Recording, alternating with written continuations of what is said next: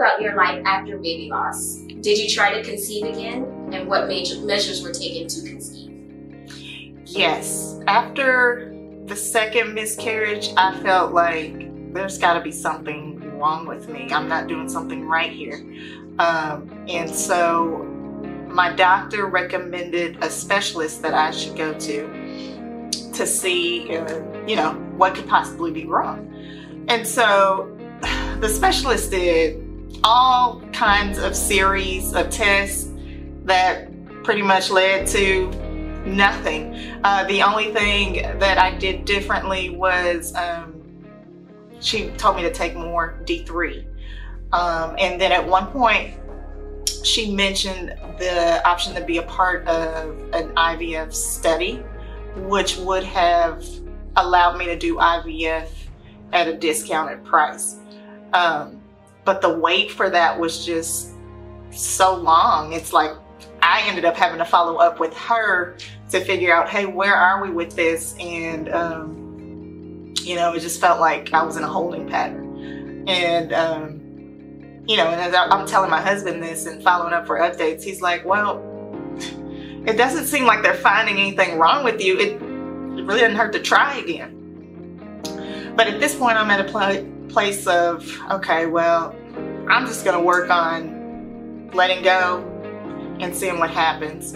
I did change my diet and exercise because at this point, after the second miscarriage, I gained about 20 pounds. I didn't have any motivation to work out, none of the things, which is very abnormal for me because I'm a runner. And so that's the way I normally work out. So I went back to running, doing what I knew.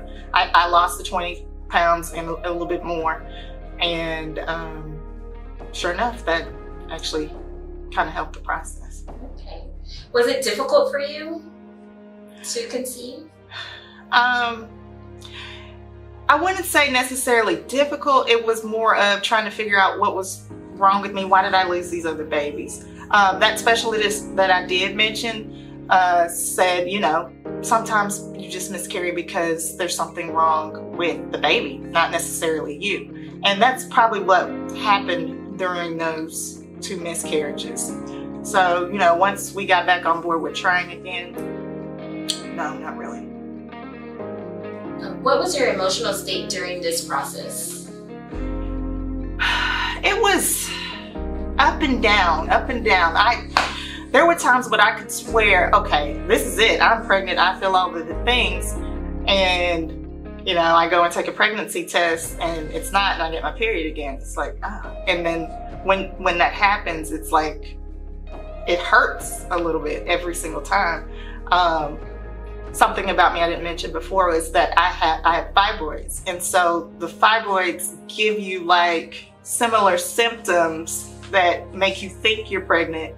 And so it's kind of like a setup for failure almost in your thought process, and only to find out that you're not. So it was a lot of highs and lows, peaks, ups, hills and valleys, hills and valleys. How did you feel when you found out you were pregnant again? By the time I found out I was pregnant, I had given up on taking pregnancy tests. My husband looked at me one day and he said, "You're pregnant." I was like, "What? No, I'm not pregnant. I'm not pregnant." It's like, "Yeah, go get one of the tests. You're pregnant." And sure enough, I was pregnant. I was like, "What?" It's like, it felt like, okay, I finally released this. I'm done with it. Whatever you want to do, Lord, have your way. That's the moment that it happened. So. Were you extra careful during the pregnancy, or did you do anything differently? I can't say that I did much differently.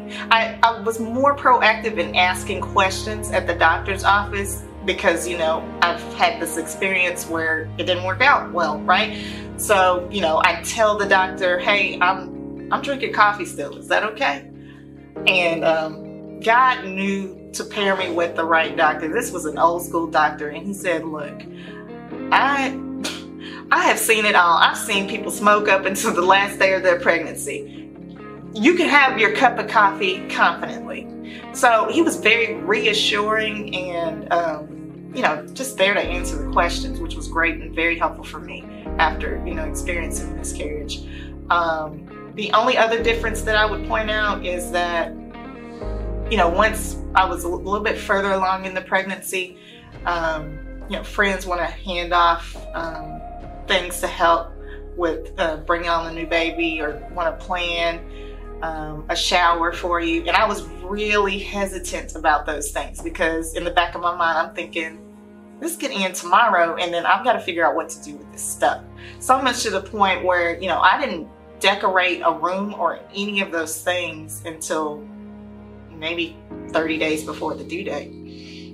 And I remember there being a point where, my husband's cousin was trying to, send me some stuff in advance. And I'm just like, look, no, thank you. I really don't want this right now. And she came back to him and asked, well, why didn't she want these things? And I had to explain, I'm not at a point to mentally receive these things and be okay with receiving these things. And so, I had to tell her no. But, that didn't stop other people from sending me things. And it just kind of gave me anxiety when those things were presented to me, instead of me feeling thankful and happy about, them being happy that we're going to have another baby. So, I was just kind of on guard, if anything. What was it like the day you gave birth to your rainbow baby? It was a sense of relief. Lacey, my rainbow baby, was a scheduled C-section. So, I'm not going in being rushed or anything like that. Everything was prepared. But, in the back of my mind, I still have these thoughts. Well, just because I'm preparing to go to the hospital and they're going to surgically remove her doesn't mean that stuff couldn't go wrong. So, to the very moment that they pulled her out of me, I was worried. I was very worried. But to see her, it was relief. It was very relieving. How has this experience changed your life? It has truly brought me closer to God. God was there with me in the valley moments when I was just depressed and didn't know how to cope or deal. He brought the right support group and experience, people in my life to help talk and walk with me through that process. And then, he eventually gave me the desires of my heart with the delivery of Lacey, and wanting to have another child in our family. If you had any words of encouragement to someone who is trying to have another baby, what would that be?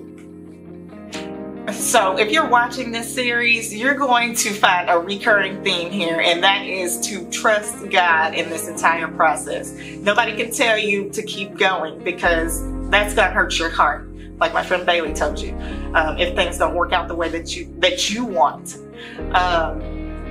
But if it is your desire to keep doing that, make sure that it aligns with God's will, and that you seek out what He wants for you and your family first, and then walk in that path.